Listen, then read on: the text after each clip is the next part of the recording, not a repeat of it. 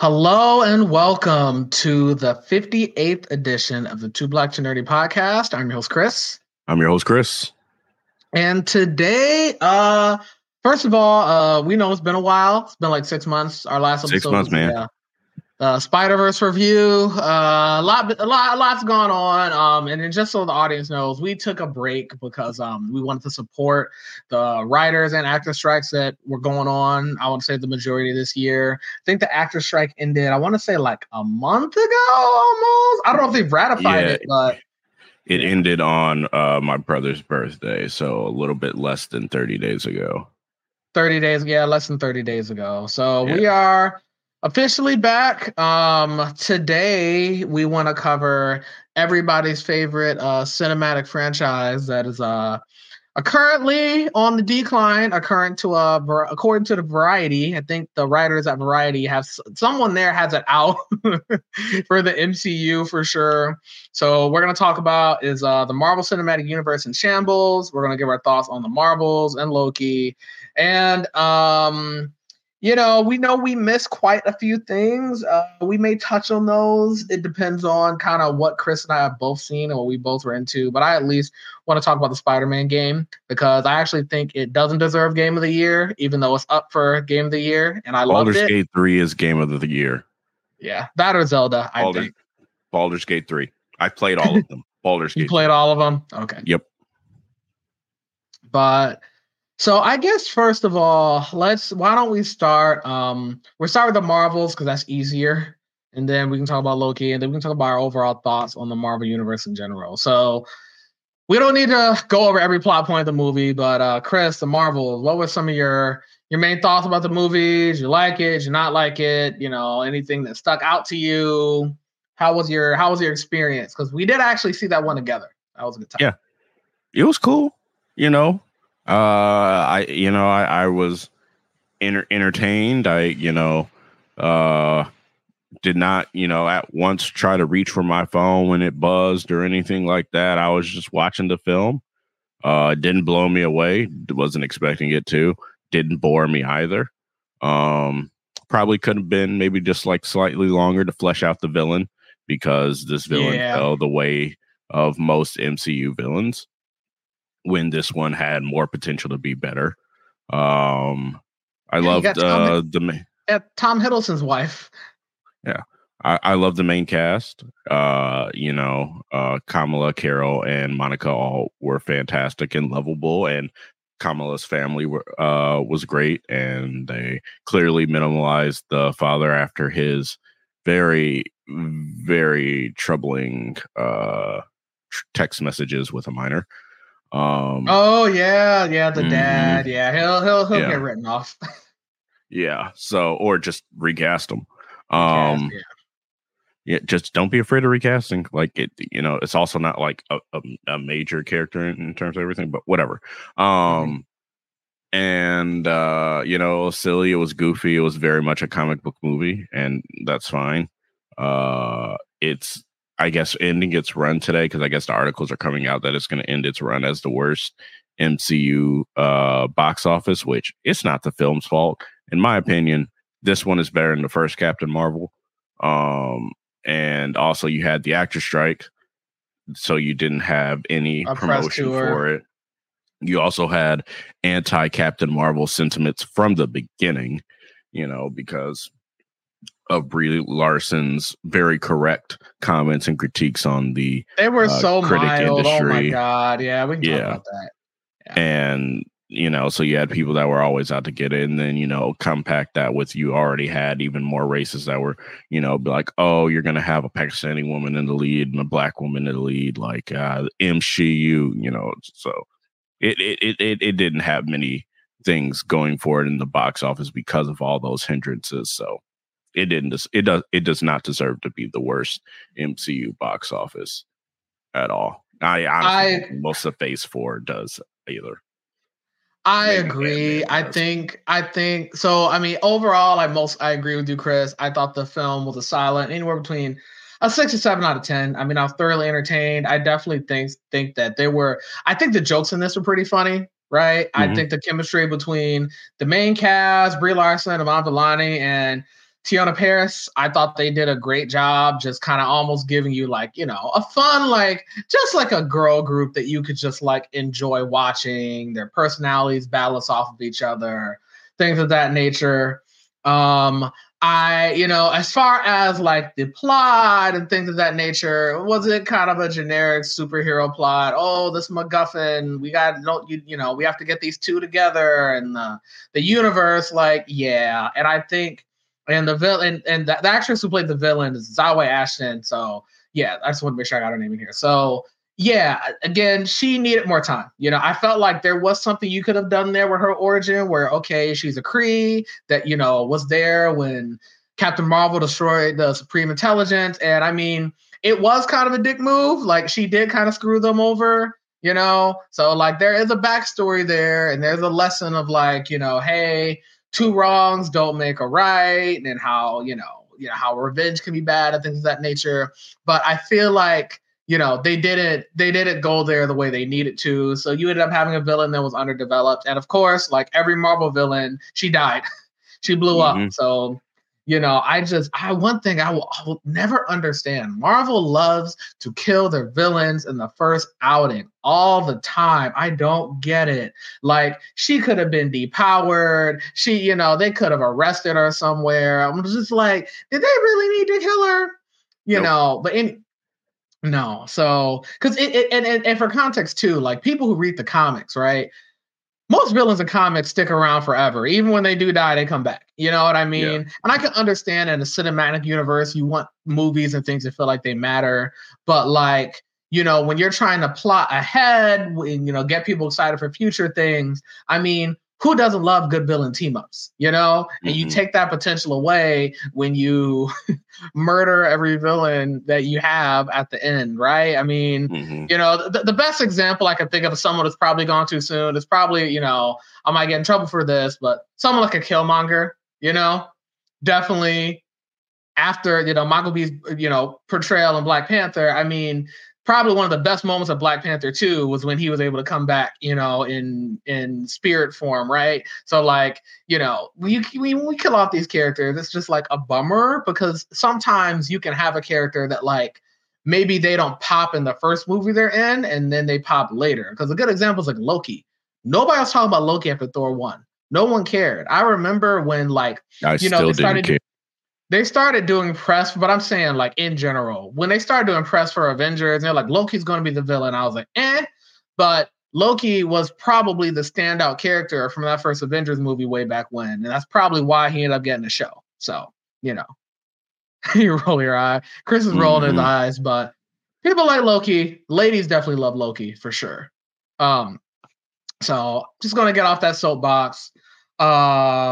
Also, I will say in the Marvels, the Flurkins, all the little Flurkin kittens, and them trying to catch them and like eat the people to store them in their little dimensional bellies, set to memories from cats, was hilarious. I was the only person in the theater that got it. I was laughing. No one else laughed. And I was just like, you guys don't have culture. Yeah, no, you definitely were. I'm like, you were like cracking up, and you're like, it's Cast a Musical, and I was like, oh. I mean, I thought that joke landed only because it was a build up and payoff. Like you knew the kittens were coming, right? And it was like, and I was just kind of like, you knew the kittens were coming, and using that as an escape plan, I thought was good. Again, you know, it was a good joke because people like Goose in the first Marvel movie, Captain Marvel movie too. So the fact they were able to build on that was good. Also, it was weird to me too. I'm like, if it's a cat, why is a cat laying eggs? Like cats like give birth, and I was like, wait, the cat's name is Goose, and geese lay eggs. Oh, that's makes sense. So thought that was funny too. What did you think about the singing planet? That was another point of contention. Some people loved it, some people didn't. How'd you feel about the singing planet? I'm sorry, I do theater. Like that wasn't gonna bother me. That's just how theater kids interact. Like, what do you mean? It was in there for the I was gonna say like that was planet. It was there for the theater kids. Yeah, definitely. And considering how many actors and actresses like did theater either as a kid or like maybe they'll go do a stint on Broadway or something, like who cares? Well, I think so too. Expand Like, your palettes, people. your classic, like, I don't know what you want to say, like comic bro, MCU bro, that definitely was not meant to appeal to them. That was definitely there for the theater kids. I think that theater is probably more, if I were to take a guess, it's probably more popular with women than men. And this is sort of like a female-centered movie. So I get why they put it in there. And I also understand why like it got backlash, because like the classic MCU bro fan is like, what is this? I was fine with it. Like, I got what they were trying to do.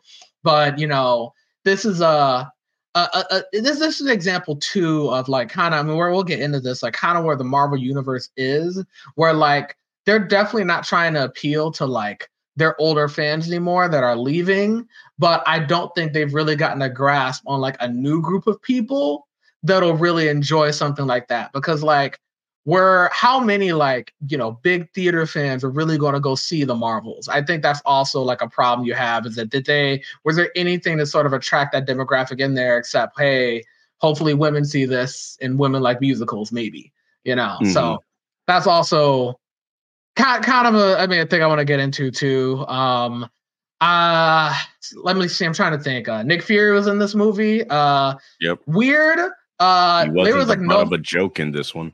There was like no follow up to Secret Invasion whatsoever. Oh, like yeah, the Skrulls were in it, but like the whole conflict, like I feel like Secret Invasion, because it didn't perform well, they're just gonna like retcon it, pretend it didn't happen.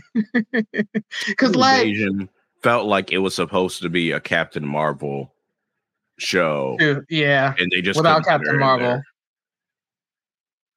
All right, yeah, because you lost the whole intrigue part after the first episode when you revealed who all the Skrulls were. And you can be like, oh, Rhodey wasn't revealed to be a Skrull. Like, okay, you did it in like the second episode for him. Like, and it was obvious, because it was like Rhodey was so mean in the show, and it's like Rhodey can be grumpy, but he ain't that mean.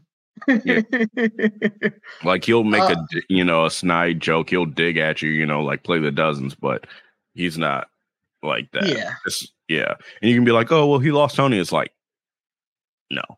no, it wouldn't have made him that mean. And the best scene in that movie is probably when he had that one-on-one scene with Samuel L. Jackson. Where it's like, we didn't take away power from mediocre men that don't look like us to be, to be mediocre men who do. And I was like, that was written by somebody black. Like, I get it.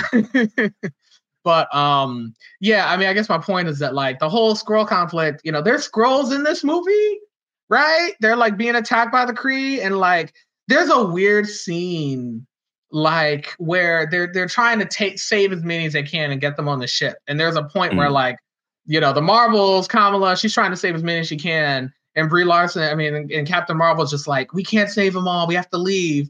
And like, I thought that was going to be a point where like, Ms. Marvel obviously like idolizes Carol. And I thought that was going to be a point of like contention between them, where she's like, oh man, my hero isn't perfect. And my hero, da da da.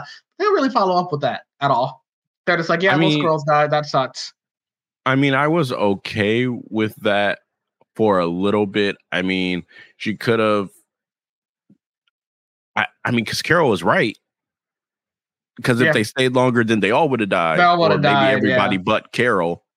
So, like, and it could have been a lesson that Kamala had to learn. It's like, I'll still try to save everyone I can. But, like, Kamala's new to this. Carol's been doing it for 30 years. But they don't really follow up on that to be like, this is kind of like, this is a learning lesson. Like, it's not to say, like, don't save people, but it's like, there's going to be a point where, like, the situation becomes untenable, and all the people that you could save or could save in the future, you won't be able to save if you like, the whole planet's about to go bye-bye. Like, you got to do what you can. It's sort of like an entry-level job where you have like, the idealistic kid straight out of college, right? With the like, working professional that's beaten down, that's been at the company for 30 years. That's kind of I feel like the dynamic they were going for. But yeah, so again, there were parts of this movie I felt like, if they had just spent more time like going over that issue, it would have mattered more. That's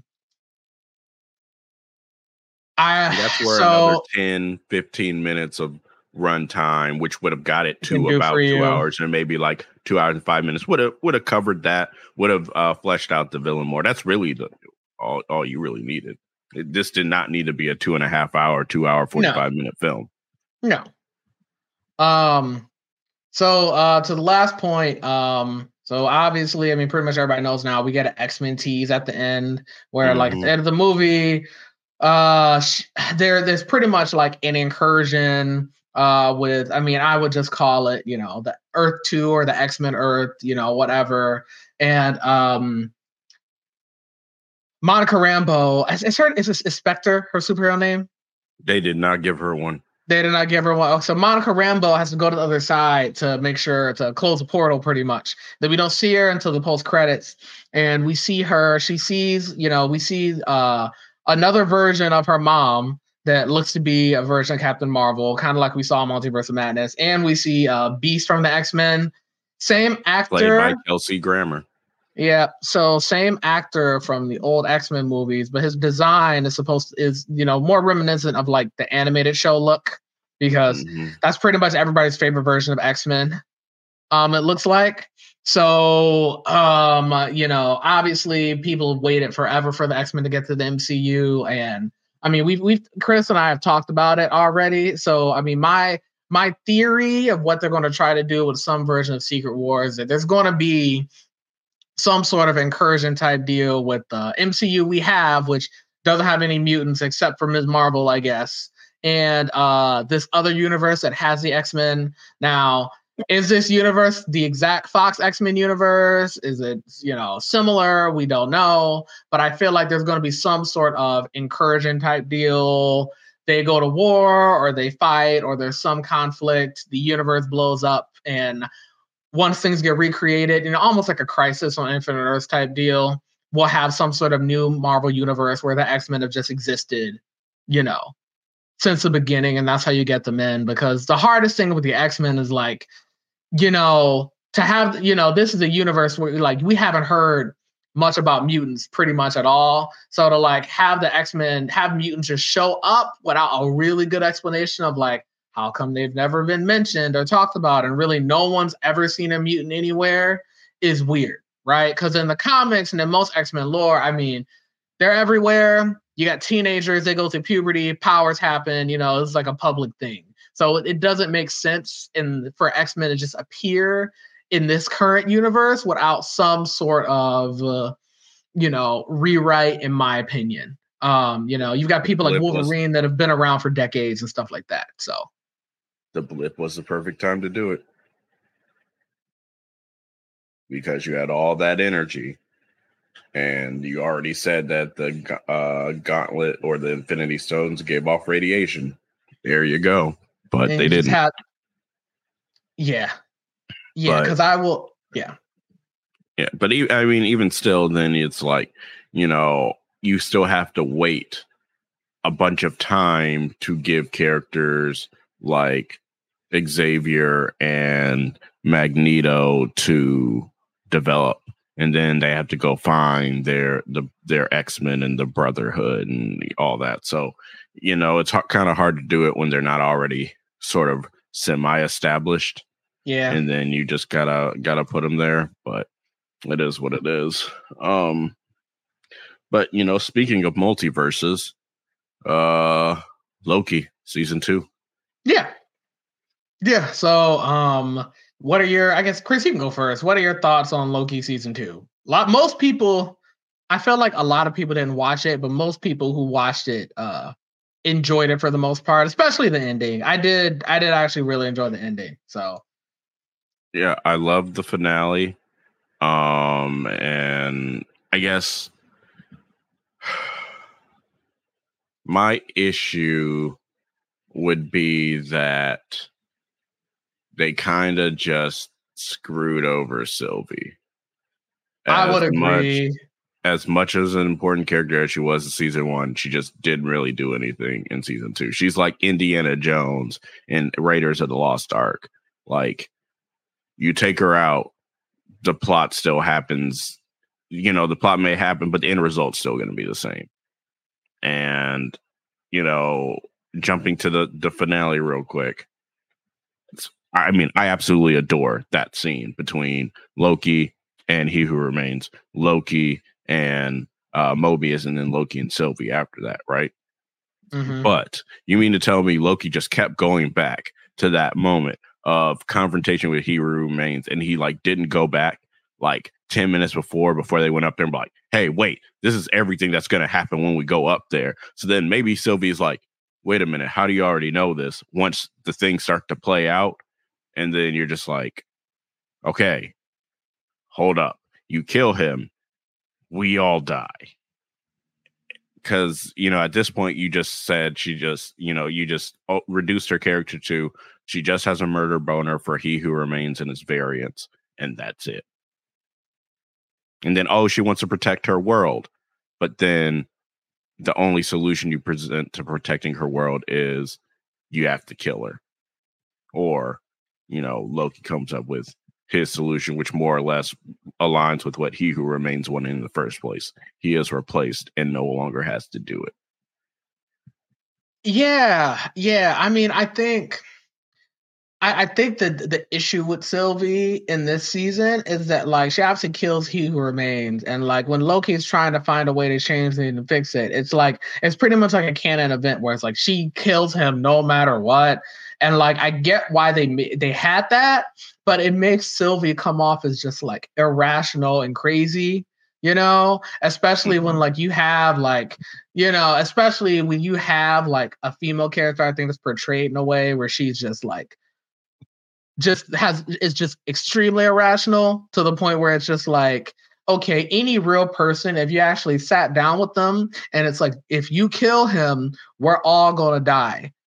Most people would understand, like, okay, well, let's do something else. You know? Yeah.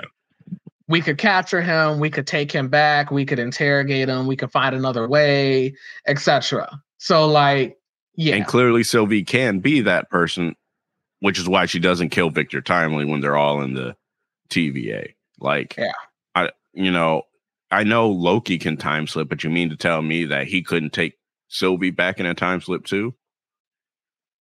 Like, maybe he could. I don't know. Yeah. No, I agree with that. Main bright points in this. Sorry. Well, before we get to the elephant in the room, Kiwai Kwan, fantastic as Ouroboros. Loved him. Yeah, he was great. No, he was great. I liked Mobius in the season 2. You got to see really pretty much where he came from, and he's just like, it's what you would expect. He's a dad. You know, I mean, he kind of gave dad energy in the first season. He gave dad at work energy. And then they could have done more with B-15, to be honest. Yeah, B-15 I feel like was kind of there this season. Question, how do you feel about Renslayer? Because like they gave her a lot of screen time in the middle of the season, especially like the Victor Timely episode. But at the end, it's like did nothing with her. At the end, it's like she's in the void with the smoke monster. Yeah, with Eliath, and you're just kind of like, I mean, I'm assuming maybe they plan to do more with her. I did like her scenes and I liked Miss Minute. I liked her relationship with Miss Minutes, and Miss Minutes going like Miss Minutes. Miss Minutes going like total. I thought the Miss Minutes stuff was funny because it's like this is an AI that's just like a total like stalker fangirl. It was. Hello, y'all. It was funny, but it was just like, really, like, make me your girl. Like, oh, all right.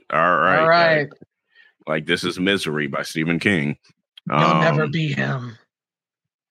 Yeah, and then Renslayer I also feel was like kind of wasted because, you know, she's a part of this plan to bring He Who Remains back.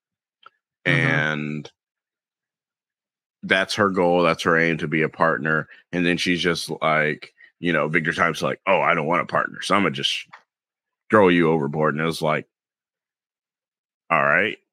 And then she comes back, and then it's just kind of like she's just kind of there to kind of like the Scooby-Doo villain of the week.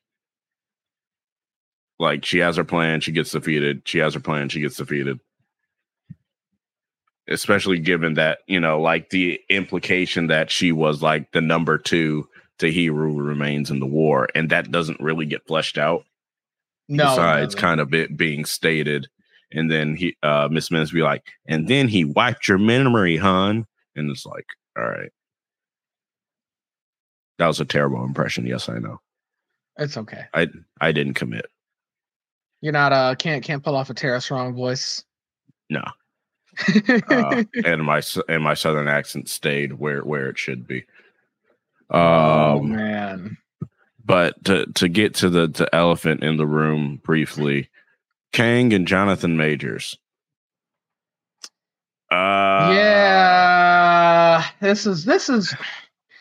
I don't know how much we've actually talked about Jonathan Majors in this podcast, right? And we will continue not to until that case is over. Yeah, I mean, it's a really like unfortunate thing. This is a situation where the MCU is hurt, where it's really not their fault.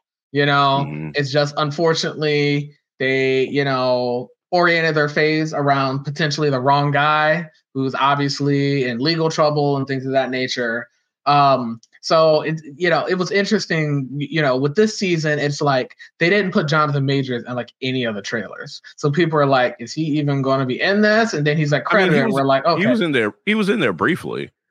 Slightly, just wasn't maybe. in there a lot. Yeah, he was in there briefly. Like they didn't show He Who Remains. They showed Victor Timely mostly from the episode where he's at the fair, because if they showed any more than that, it really would have spoiled things. Like if they showed him at the TVA. So I mean, there's the issue of, are they going to recast, which maybe that's the right move, maybe it isn't. Obviously you had to see how his trial plays out, but the other thing is the multiverse is not really a hit. I do feel like general audiences are tired of the multiverse because you have so many things that do it and do it differently, and some do it well and some do it poorly. You have The Flash, a series where they did it well and poorly at the same time. You have the Flash movie, which was just done poorly.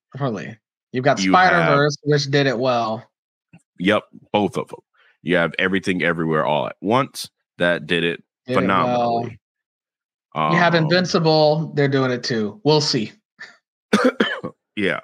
And so it's just getting to this point where, the MCU is building this whole phase around it. But then when you don't have movies focus on that, like No Way Home did, but it didn't tie into like the overall. As far as we know, it has not tied in overall into the plot of everything. Like, you inject the multiverse into these projects like Doctor Strange and No Way Home, and as of yet, we have not seen where those things lead up, which is fine if they eventually do.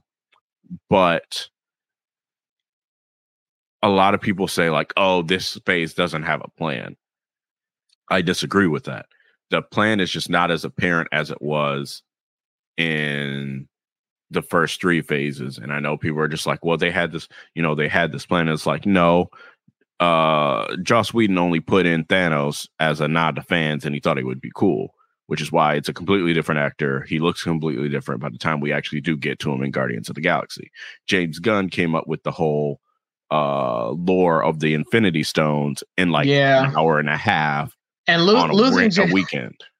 Firing James Gunn was also a mistake. In hindsight, for them, it was reactionary. Like it was reactionary, and now I think they don't want to be reactionary now with Jonathan Majors, which that whole case is everything is a mess. There is nothing clear cut about it. You tell him, Star Wars lawyer. And then there's Tenoch Huerta with his impending case of sexual assault. Yeah. And so, I mean, granted, this is going different than where I intended to, but people are just like, they need to vet their actors better. And it's like, okay, here's the thing. If every company or any company invested the resources to go through the skeletons in anybody's closet, a lot of us would not be hired, especially those of us that grew up with the internet, just because companies have different values. And a lot of the companies now are looking for reactionary. They're reactionary, but they're also looking for surface level pats on the back. Like they're doing, like, oh, we're gonna throw up, some artists, some black artists during Black History Month, or art, for our company logo, we're gonna throw out the Black Power fist, or during Pride Month, we're gonna make our logo, the pride flag, and then it's just gonna be like, that's it. That's all they do. So MCU can do nothing but wait and see. And that's all the fans can do with these phases, because honestly, most of these movies are not as bad as people are making them out to be. Yeah. So can we let's talk about the ending of Loki, and then we can get into the MCU being in shambles. So I will say the best part of Loki season 2 was definitely the ending, mainly because Loki's trying to find a way to like stop the multiverse from falling apart, and he realizes that what he can do is just replace Kang. And at the end, he becomes the full god of mischief Loki, horns pop out, all that good stuff. He's sitting on a throne. He's the god of stories. He becomes a god of stories. So now Loki is kind of like, I'm not sure. So this is a debate. I'm not sure how much control he has on like events within the multiverse, but he's at least like monitoring everything, Yeah, he became Yggdrasil, the world tree. Yeah, I did like that. I did like the I did like the branches of the multiverse become a world tree as well. I thought that was cool, because you almost, I mean, in this show you almost forget that, like, he's from Asgard and all the Norse mythology in there. So bringing that back in was cool. And I mean, Tom Hiddleston is acting like this is the last thing he'll ever do as Loki. I doubt that. I think he will be back for any sort of Secret Wars type deal. Yeah. He said it was like, I could forget the exact wordage, but it was just like, it'd be a poor assumption to think this is the last time I'll ever be Loki. Yeah. I mean, I think this Loki has to have I think he has to have one conversation with Thor, and then I'm okay never seeing him again, because this is a version of Loki that, like, I liked it, because they solved the problem, and they've got a way to, like, they want to write off King and not do that storyline, then they don't have to. But also too, like, it ties into like Loki's whole thing where, like, he wanted to be king, he wanted to be a ruler and whatnot, and like he finally does get a throne, but ironically is when he's being selfless and when he's trying to look out for his friends, as opposed to just like gain power and take power. And like, he understands the burden. Yeah. And this version of Loki, has actual friends and people he cares about. And now it's ironic, because now that he's like learned to love, he's got to be stuck on the chair by himself, So I thought that was a good ending. And, if we were going to rate like arcs for characters over the MCU, Iron Man's and Loki's are probably up there. Some of them, like Black Widow's, right? But Loki's definitely. If you were gonna pick like characters out of the MCU that like I thought had good arcs across their whatever they were in, but Loki is definitely one of the best. You have to differentiate between Lokis because they're not the same person. You have two different Lokis. One had the TV show arc, the other one had the movies arc. They are not the same. That is fair, but I feel like at least with this one, like there is at least like they were the same guy until, like, I guess you'd say like their fates, separated, right? But I would also say that's when Loki's arc began in the MCU was in the Avengers film, because then you go into the Dark World and Ragnarok, and that's where his parents died. Yeah. Right. So it diverges. So they're two different people. And the other one does have the benefit of seeing everything that the first one went through. It was like, damn, dog, my parents died. That sucked. Then I died. That's even worse. But yeah, so the big question that every MCU talking head has asked him or herself or themselves, it's mostly, honestly, let's be real, it's mostly men. It's mostly men with podcasts that are yelling. And MCU is in shambles. As men on a podcast. Short answer. Short answer. Yeah, but unfortunately, like, so some of their issues are their fault, but some of them aren't. And I will say this: just being on Twitter and being on TikTok and being around these fandoms like 4 years, I also feel like the fandom is in like, it's like we used to make fun of the Star Wars fandom. Sorry, Star Wars lawyer. And now, I mean, the Marvel fandom is 100% just as toxic. No one can agree. No one likes anything. There's constantly like nitpicking and arguing and debate. And like, it's just, before these movies come out, they're spoiled usually days ahead of time. So people see the spoilers and get mad off spoilers and, are already dragging something into the ground before they see it. It's just, there's so many issues right now, both like with the movies themselves, but also just with like, I feel like the state of like comic book media, like in general, that it's tough, so I don't know. Where do you want to start? So my thing is, no, the MCU is not in shambles.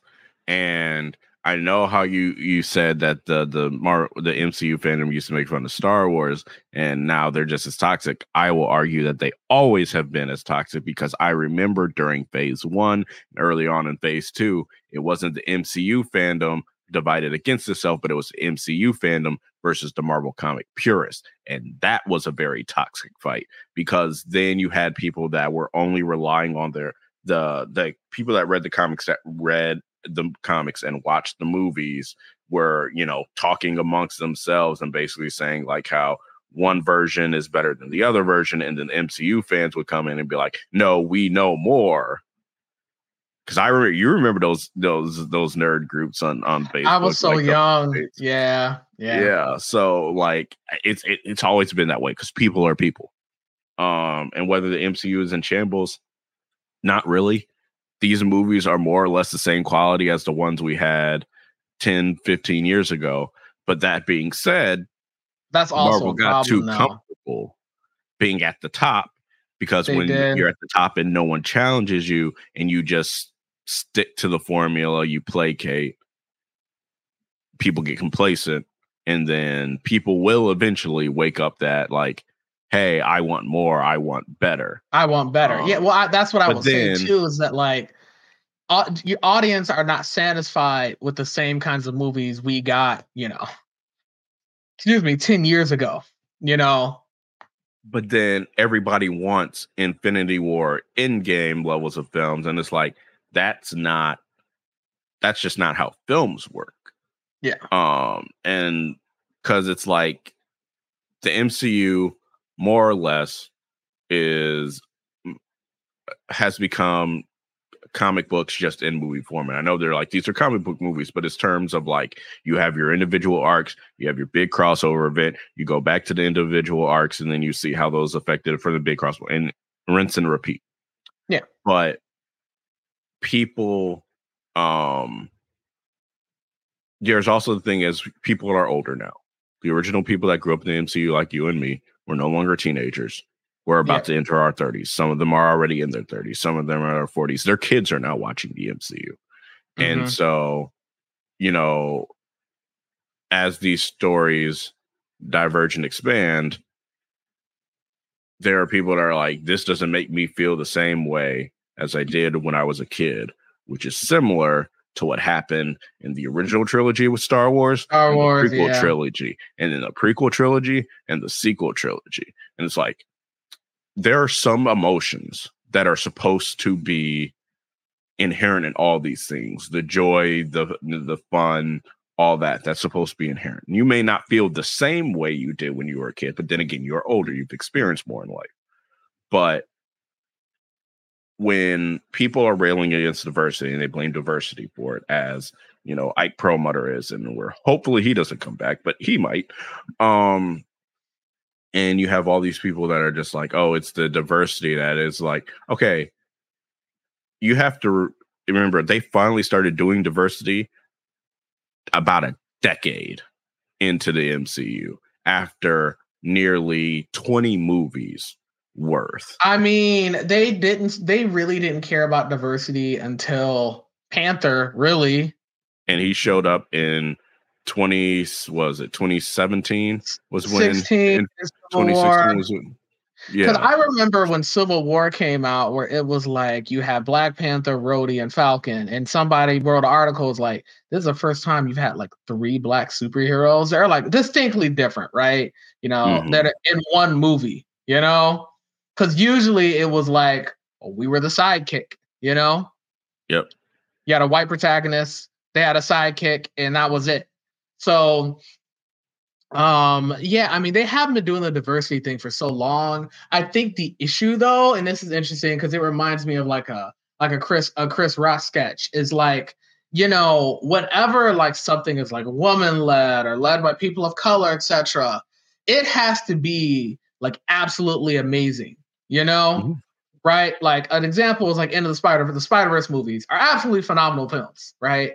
The thing is like, diverse media does not get to exist being mediocre, right? Like all the, okay, there's 4 Thor movies, right? And none of them are good. You think none of them are good. It's debatable if one of them's good, right? There's no way they would ever have a Black-led franchise where they're going to make 4 movies at the same quality as the Thor films, right? And like Chris Rock, first Thor movie is the best. And like, and a good example is like Chris Rock. He had an old sketch about it. I know it's Chris Rock, but it was true. And he was talking about how in his neighborhood it's him, Mary J. Blige, and Eddie Murphy. Right? They're the 3 Black people on the block. Right? So Chris Rock is he's a huge comedian. Right? You cannot like him. Can't deny Chris Rock successful. Eddie Murphy is a legend. Right? Mary J. Blige is an award-winning artist. And then he goes, do you know what the white person in my neighborhood, what he does? He's a dentist, right? Not the best dentist, not, an award-winning dental researcher. He's just a dentist. So the whole point that he's trying to make is that, like, for us to even be in the same space, we got to make, like, amazing films, And when you put us in stuff that, is mediocre or okay, like something like the Marvels, the backlash we get is like insane, You know what I mean? We don't get sequels of mediocre stuff. We don't get sequels to good things sometimes, right? It can be a diverse project that, is good, but maybe people just don't see it. Maybe it's not promoted the right way, etc. So like the point I'm trying to make is like, the issue too is like, when Marvel makes like more diverse projects, and they're using their same formula and they're not putting that extra effort into making it really good, unfortunately, it's not going to perform that well like with general audiences, because like for stuff that's made by us, like unfortunately the way it is right now, and I wish it wasn't this way, but it's like we got to be like above and beyond. And at the end of the day, movies like the Spider-Verse movies, right, you don't get those every year even. Those are movies that those are movies that are lightning in the bottle. I mean, even like the first Black Panther, so much had to go right to get that movie to be, as good as it was. And then for the sequel, you lost your lead. What are they going to do? Right. So, I guess my point is like, with diverse led stuff, if Disney or whoever is producing this content if it's not like really good, you know, it's an uphill battle dealing with the narrative of like, oh, you know, oh, diverse projects are bad, etc. And it's like there's so many mediocre films that are, you know, that there's so many mediocre films where, you know, the lead is a white dude that like, hey man, they'll give it 5 sequels, you know? It has an actor that people like, you know, Chris Pratt. Hey, Chris Pratt's in it. It'll break even and make enough money, and it'll get a sequel. You know what I'm saying? So, yeah, I'll get off my soapbox, but it's that the diversity conversation is so frustrating because it's like that is not why, you know, Marvel films are quote unquote in the decline. They're kind of the same quality that they've been, you know, which, you know, we've talked about. You just don't always have, you know, a white male face at the, you know, at the forefront. So, yeah. Yeah. And then, you know, like the best movie post Endgame, Guardians of the Galaxy 3. Next one, Wakanda Forever. Next one, Shang-Chi, maybe. Yeah. You know, I will say, you know, it's interesting too. It's like No Way Home is near the bottom. I stand by that. I don't hate No Way Home like you do. I like No Way Home. I do. I still do. Makes no sense. That movie makes no sense at every level. I know you hate No Way Home. I like No Way Home. But you know, we can agree to disagree. Spider-Man is in shambles outside of Miles Morales and the video games. Oh, you're talking about the comics, you mean? Oh my God. Let Peter Parker be happy. Just let him be happy. Let him get married and bury Jane. It sounds bad. I haven't have a kid. I haven't picked up a Spider-Man comic in a while. I haven't bought a Spider-Man comic since Brand New Day. Yeah. That's 15 years. Did you see that Madam Web trailer? It's a movie. It's a movie. Looks better than what I thought, because I was like, how are you going to make a movie about Madam Web? I give credit. Without Spider-Man? Looks better than, so I read, not without Spider-Man, just in general. Like, even if Spider-Man was in the film, I was just like... So, allegedly, from what I've read, this movie takes place before, like, Peter Parker is born, and all the Madam Web stuff is, like, before. Whatever. Do we still know what universe? I mean, it is its own universe. Is this universe going to ever have its own Spider-Man? Are they going to import Tom Holland? What's happening? Does Tom Holland even want to do these movies anymore? Because every interview with him, he's kind of like, I'm not doing it if the story's not good. He's just like, I'm chilling with Zendaya.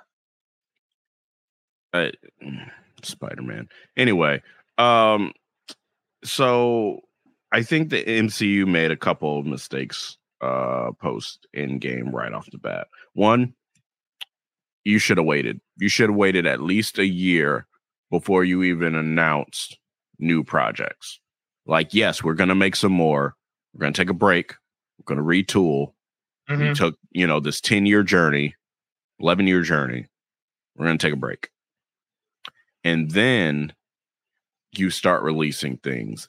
And you have TV shows that have show Bibles, and you make sure that people are on the same page, so you don't have something that happened like where, the writers and director of Doctor Strange Multiverse of Madness, where you make your main antagonist Wanda Maximoff don't watch the last thing she was in that focused solely on her, and then make the plot so contrived that you kind of just crap on her character and killing Wanda killing Wanda too and Multiverse of Madness.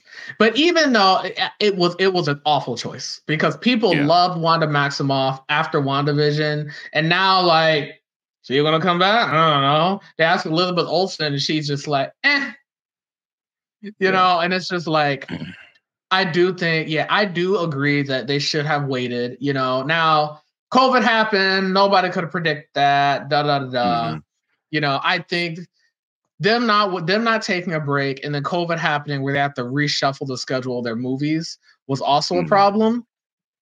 Another thing, and I'll add on to that too, they should have timed movie TV characters, TV shows, and movies to align closer together so that you saw characters that you liked. The best example of this, I will actually say this, was the Black Widow movie and the Hawkeye show. Because the Black Widow movie came out in the summer, you meet her sister Elena. Then the Hawkeye show, Elena comes up, and people were excited. They're like, okay, she's cool. There should have been more of that, right? So, like with the Marvels, Ms. Marvel should have come out this year, maybe summer, springtime before the Marvels came out. You have characters like Monica Rambeau. People like Monica Rambeau and WandaVision, but WandaVision was almost 3 years ago. So when the Marvels comes out, people are like, who's this lady? Oh yeah, I guess that was the lady that was in WandaVision. People have moved on. The glaring example is Sam Wilson as Cap. I'm sorry. I love Anthony Mackie. I know he's not so busy. You couldn't have paid him to do a cameo in any of these movies that he was in. You make such a big deal about having a new Captain America and a black Captain America, and then we see Peggy Carter more than him. He could have been the Shang-Chi post credits. He could have had a cameo in No Way Home. He could have had a cameo in the Marvels. All you needed was Nick Fury on the screen talking to Sam. How are things back home? Good, and that's it. Just so we feel like we're seeing more of these characters that we care about. The only time you put Captain America, Anthony Mackie as Captain America, was on the Disney Wish cruise. A Disney cruise, exactly. It's weird. Yeah, and then the other thing is that now with Captain America, we're not going to see him until like late 2024, maybe early 2025. His movie is mired in controversy because you have Sabra in there, who is an Israeli superhero that is mired in the situation. Her hero is just never not mired in controversy. But given that the people of Palestine are being, what's the right word for it? Can't think of the word right now, but it starts with a D. Dystopia. There it is. The situation is very dystopic. And you put this on Captain America. Like, there are so many other heroes that you could do. Like, you could create a new character, or you could use some other I can't even call her a D-list hero, because honestly, has she even been in the comics since the 80s? Whatever. Just the burden is not that hard for these important characters or characters that you deem as important to just say, like, hey, pop them in here, pop them in there, like you said, because now the next time we're going to see Captain America is possibly 4 years after his his show, and some stuff, like, obviously we have the strike that's going to delay things. Some of it's out of their control, but like, again, it could be tightened up. I mean, they literally reshoot these movies and are filming scenes like 6 months. I mean, not 6 months, 6 weeks half the time before they come out. Well, I'll say this. No, I won't absolve them of the strike, because what they could have done, what Bob Iger could have done to cement his legacy, is to go and say, no, I am going to negotiate with these actors and writers, and my he could have ended it quickly. Is going to be on top of it.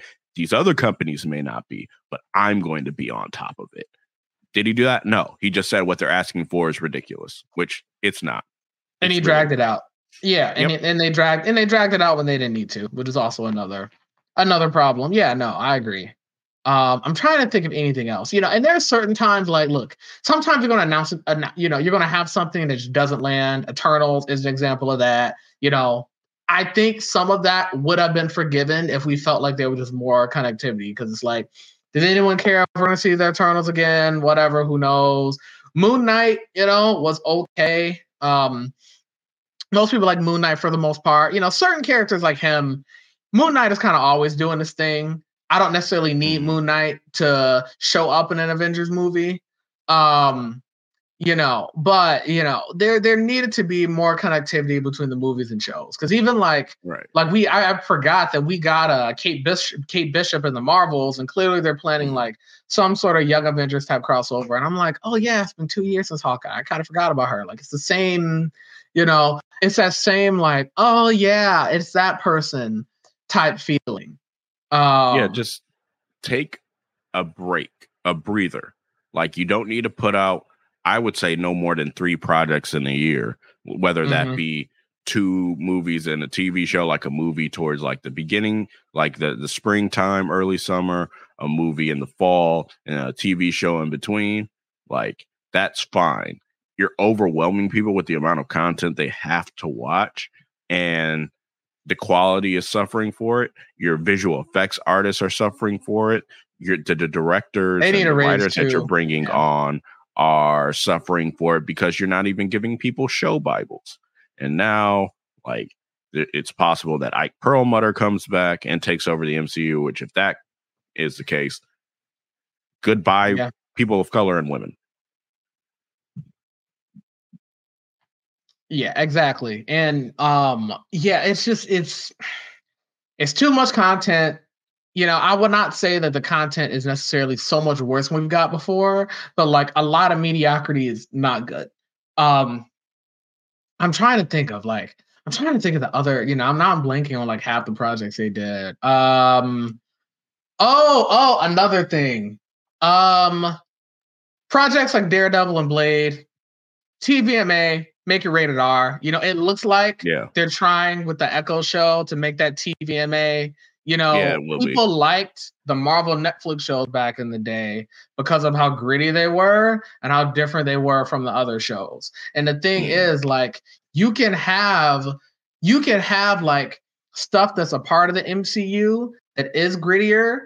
Maybe it doesn't necessarily cross over, but you shouldn't be afraid to necessarily do those projects. I get it. The viewership's going to go down when, it's more explicit. You can cut the budget, because another thing too is that the budgets for these things are absolutely insane and bloated for no reason.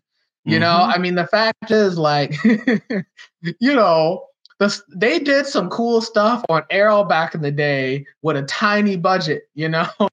We used to make fun of like their the wigs CW sucked, show. but their wigs were bad. We used to make fun of how cheap the CW shows were, but they were able to produce some stuff, with a small budget. So I don't understand why they're so afraid. I mean, especially like Blade's got to be rated R, and I think Daredevil, you need Daredevil to be rated R. That's the people who like those characters, want to see him be dark and gritty, etc. You don't have to bring your kids to go see the Blade movie. They will be okay. They can wait until they're older, and then they can watch that stuff. Yeah, and then you can do your street level heroes. You can do your Marvel Knights. That's okay. Like, you got the characters from them. You can do it. They're all there. You think we'll ever see a Luke Cage again? No. No. No. Oh man. But yeah, like, I don't think the MCU is in shambles. It's they're gonna be fine. Superhero genre in general is just kind of in disarray because people are gotten complacent. People are getting tired of it. They keep asking every director and actor, like, what do you think about the superhero genre? Just stop asking. Why? Who cares what Martin Scorsese thinks about the MCU? Like, honestly, like, that's not his. That's not where he would make something. And he's doing his own thing. Right. Like, if you wanted to ask like Christopher Nolan, sure, he's done superhero movies and he's moved on from that. So if you want to say like, hey, what do you think about it? When you sort of helped kick it off versus, like now, 15 years later, like, sure, that's a conversation. But like, why would you ask Ridley Scott about what he thinks about, like the Marvels? I know that didn't happen, but like, still, like, it's a like. What do I like the Mon Villani's answer, where she was like, "That's a question for Bob Iger." Yeah, that's above my pay grade. I agree. I'm like, I'm like, oh, I know she was media trained. I'm like, protect the Mon Villani with at all costs.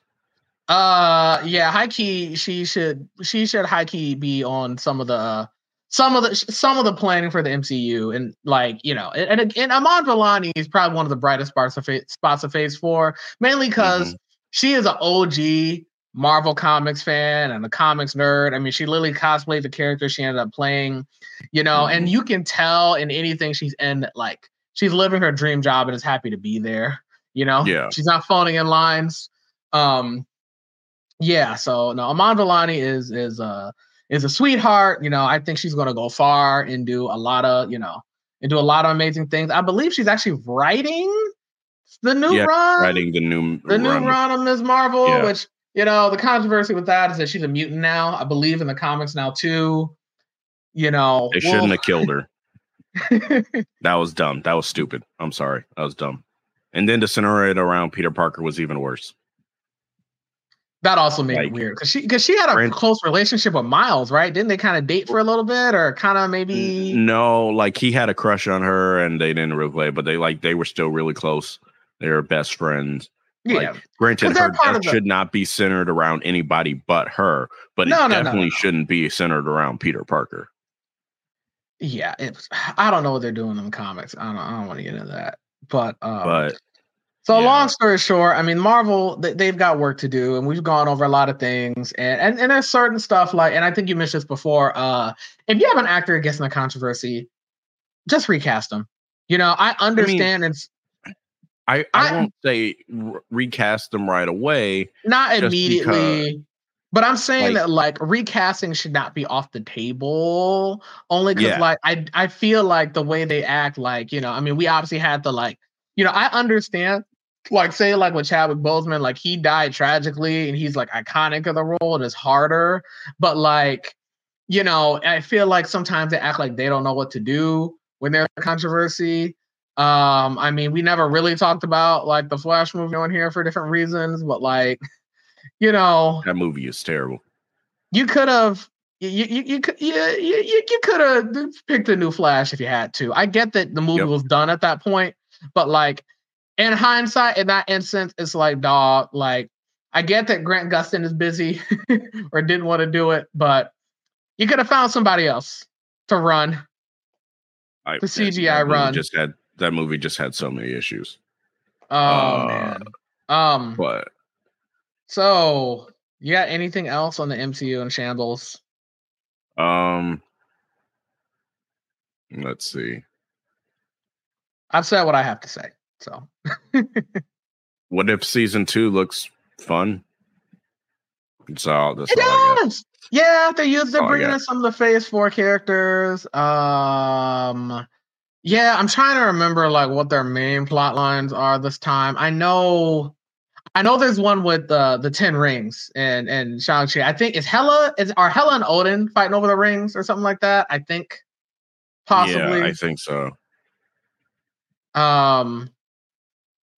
I know we're getting more of the evil Doctor Strange.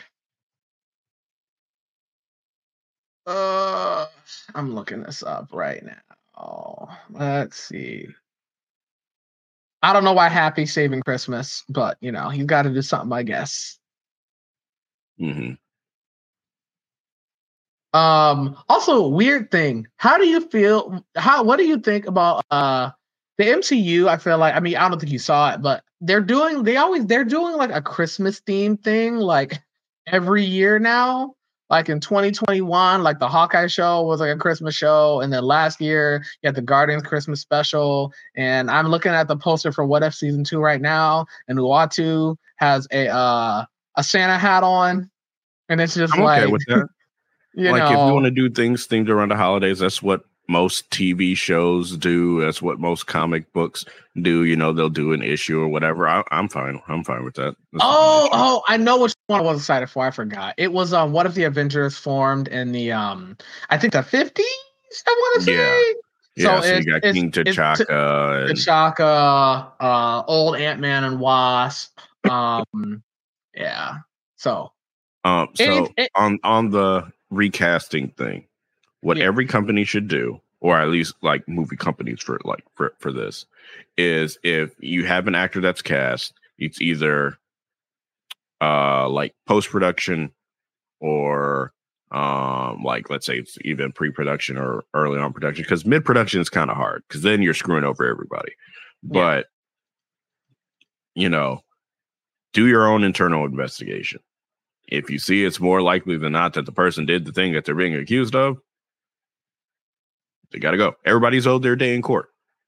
But and when it comes to like these contracts where there are clearly, you know, not like behavioral conditions, you know, more or less, like you know, you can't embarrass the company, you can't go against the company's, you know, directives, policies, you know, their what the company stands for, their values. Like, do you feel they violated that after you've done your own internal investigation? Because more than likely you're going to be able to move quicker than the courts are.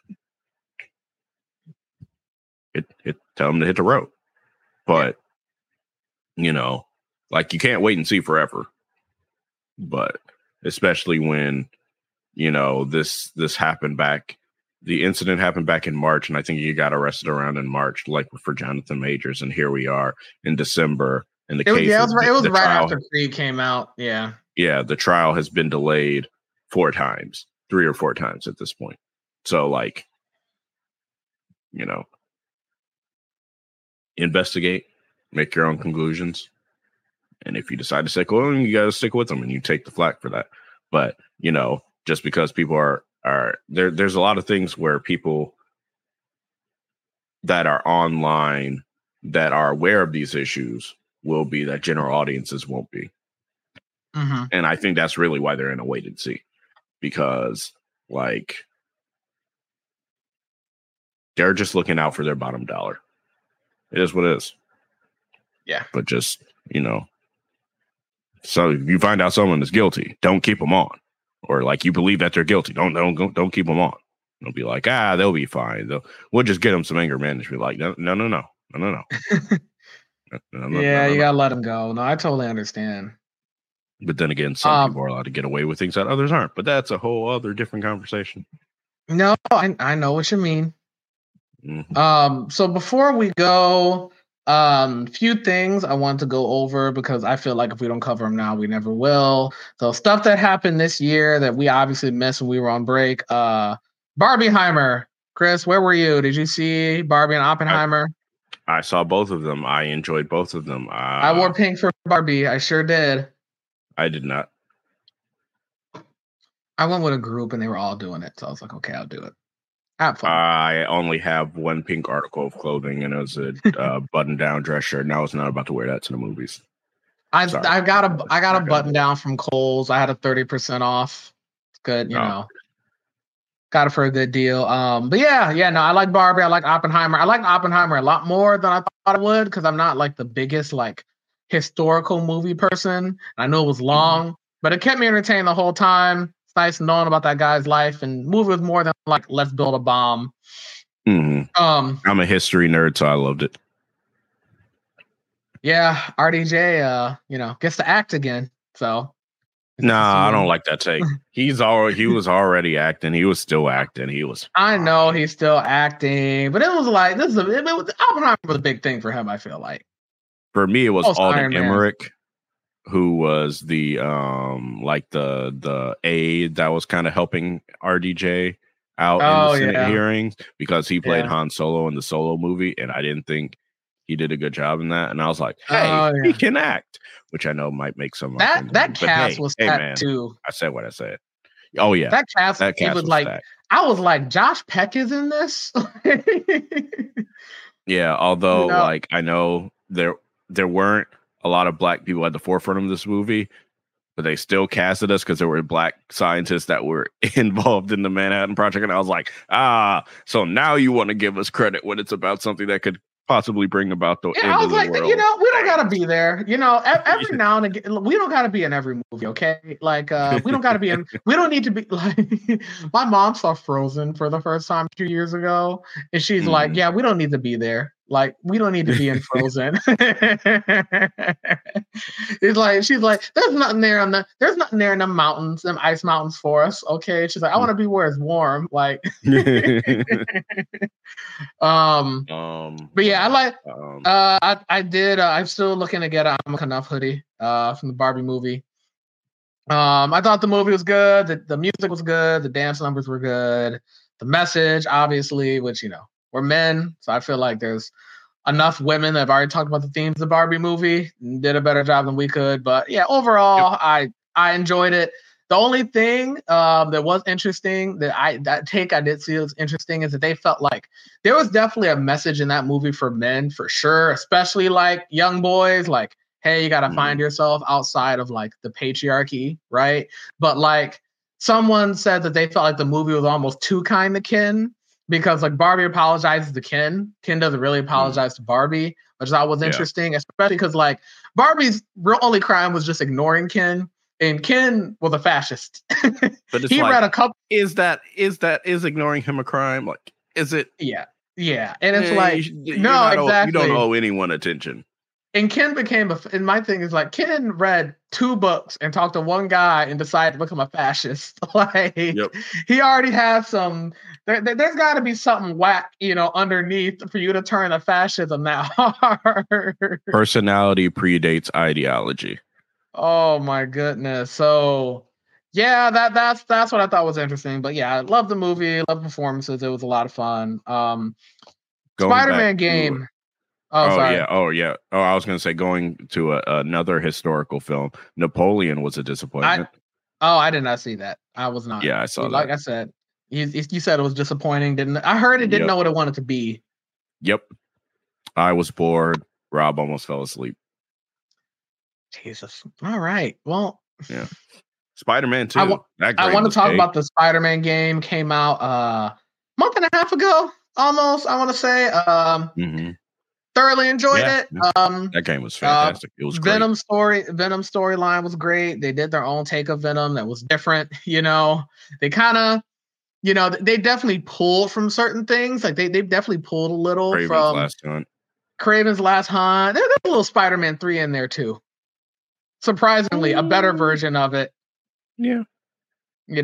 Peter get in the soup, getting mean, be mean to Mary Jane, but they did a better job.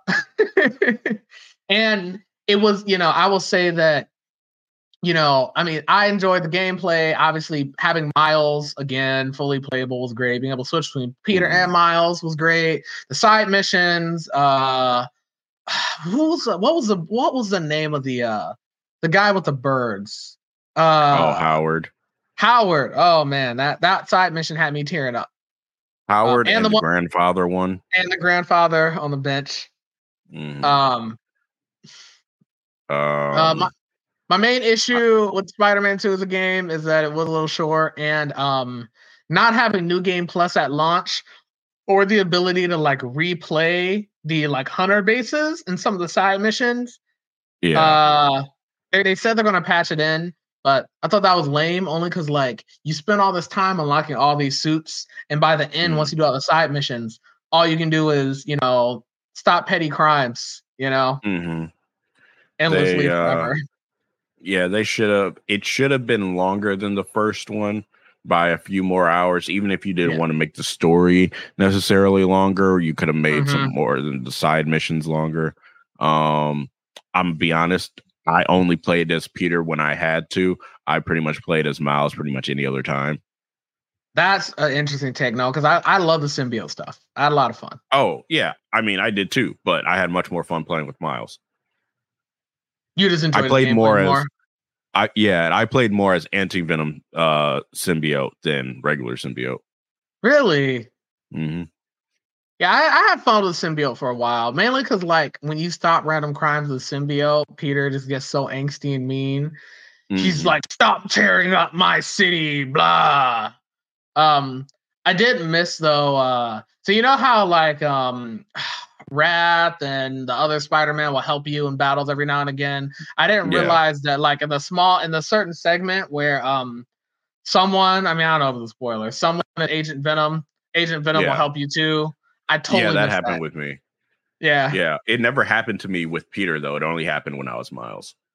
I think so. I read that I think it only happens with Miles, maybe, but I don't know. But yeah, overall, I had fun with the game. I don't think it deserves Game of the Year, unfortunately, because Baldur's Gate 3, baby. They played it, I think, with Spider-Man 2. They gave us more of what we liked, but they played it a little too safe. It was a bigger map. Web wings were cool, but there were certain weird choices. Like there's like no stealth in that game at all. Like you just brawl and that's it. And the gadgets are easier to use because you can quick fire them, but there's less gadgets kind of overall, you know. And I did miss remember the impact web from the first game and things of that nature. I mean, Miles's Venom abilities were pretty broken in his game, so I get why they kind of changed that around a little bit. So they were a little. It was like they gave you stuff and then they took it away. I would still give it a 9 out of 10, but yeah, that was just my thoughts on Spider-Man game. I do want to do when New Game Plus comes out, I do want to do a New Game Plus round. And I'm assuming there'll likely be DLC too, I would think. I don't know why there wouldn't be. Carnage, yeah. So definitely not done with that game, but yeah, I had a good time with it.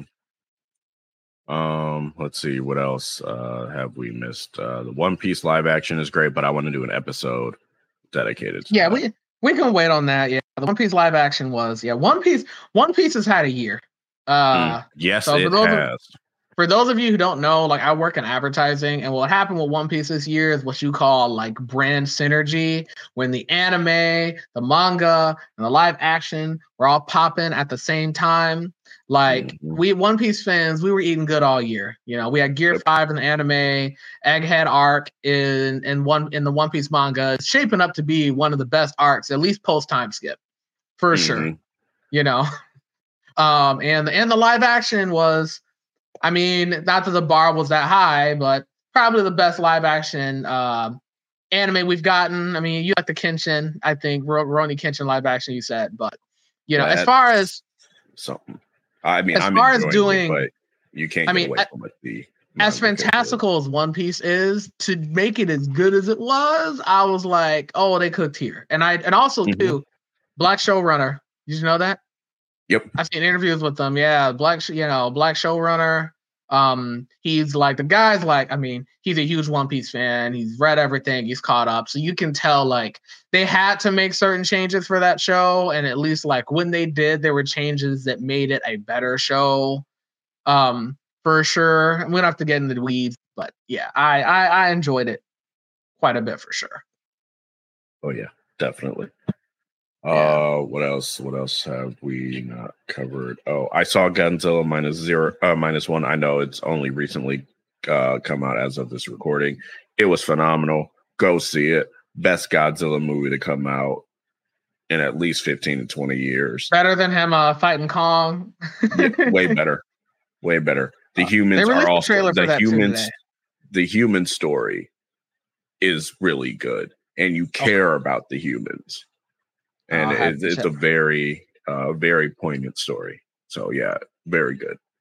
I have to check it out. I saw Hunger Games. I have not seen that yet. Second best Hunger Games movie. Better. The only thing that I think Catching Fire. I was in the Hunger Games back in the day, and it was one of those things where it's do we still care about this franchise at all? But I will say that after seeing it, it's a prequel, and after seeing it, I feel like that series is almost more relevant now than it was back in the day. Watching it, I remember the premise, okay, people wouldn't watch teenagers literally kill each other and cheer it on and not care. And older me is people would absolutely do that if you dehumanize a group, a certain group enough. Absolutely. I mean, so I'd like to point out that the first battle of the Civil War, families came out and had picnics watching the battle. So yeah. And I know slavery, they had Mandingo fights and stuff. I know. I'm just saying it at the time slavery was terrible. What? Yeah, no. I know. I'm just saying they were just workers that worked for free. That first movie came out in 2012, I want to say, and I was so young and so naive. I'm this is the dystopian fantasy world. Oh, that's so crazy. And then I'm looking now and I'm just we'll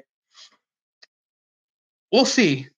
I was in a dystopian literature class when I read The Hunger Games. So it was Clockwork Orange. Kris, are you able to look anything up on your computer right now? Because I want to get your reaction on the podcast. Look up Viola Davis in the Hunger Games and see how they got her looking. They had her play a villain and she was looking crazy. I've seen her in the trailer. Oh yeah, I've seen her in the trailer. I knew she was going to eat.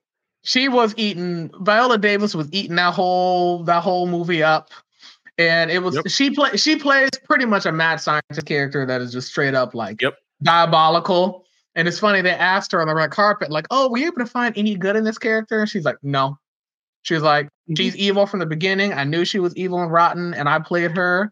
I played the evilest woman. I played the evilest character I could." And I'm like, "You sure did." Yep. As far as anything else, let's see. I saw Gen V. You haven't seen Gen V yet.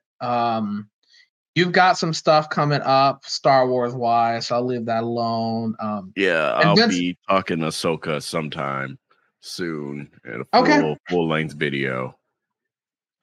Invincible is in the middle of a second season. It's on break right now.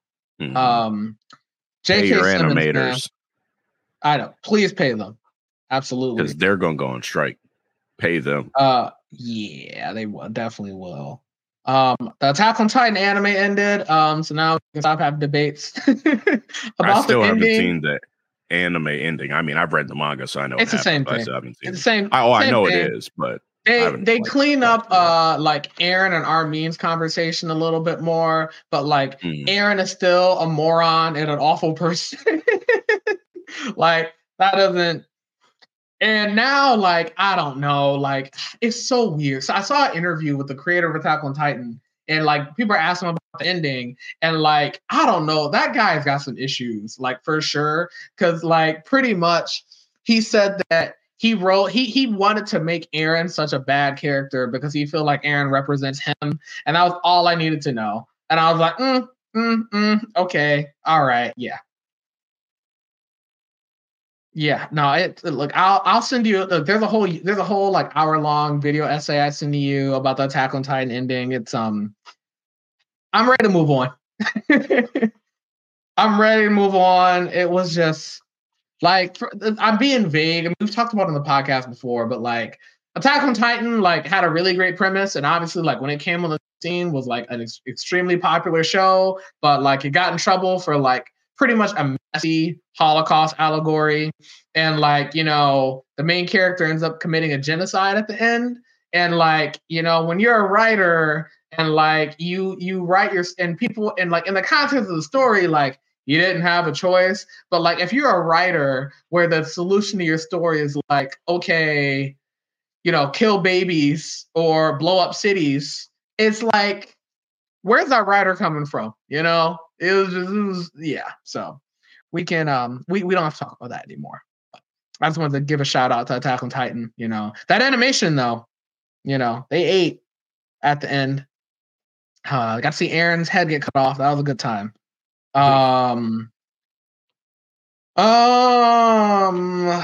So that is most of what I have.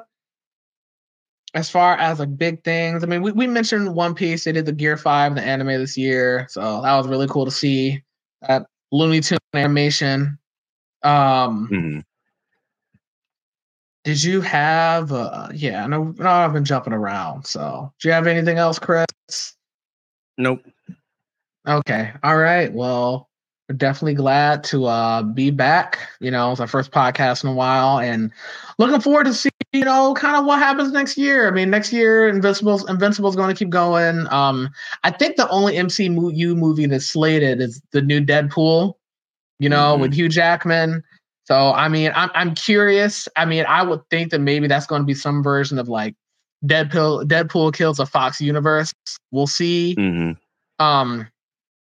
Trying to think of like anything else. I want to touch Aquaman. I'm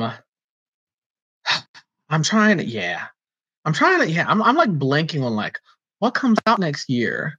You know, Bleach will be back. We can do that point. In the year wrap up one. Year wrap up, yeah. So we'll see. But okay, we're about at an hour and 23 minutes. So yeah, thank you everyone for listening. We're glad to be back, and we look forward to coming back soon. And until next time, remember, there are more of us.